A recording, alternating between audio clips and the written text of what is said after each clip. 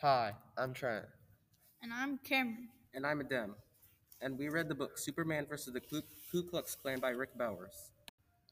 First, this book is about the rebirth of the KKK and the black community and other religions being discriminated. It tells the true story of how and why the KKK was revived and why the blacks were being discriminated against and attacked. Since Aryan supremacy was the biggest problem back then and still is, people of lighter skin color would hate African Americans because their skin tone was darker.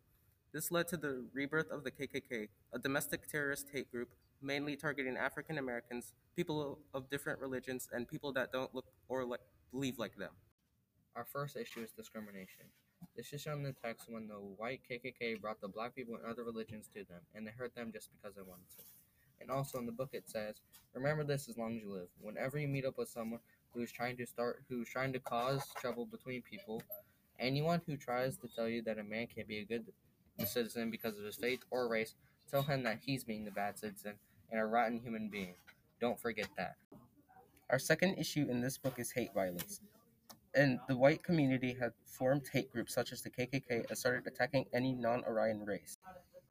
Finally, Superman vs. the KKK teaches its readers the theme to speak up when the world is against you.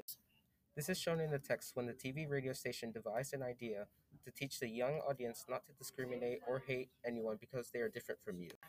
This is a lesson that readers should focus on and how the world did not believe that in the black community and other religions.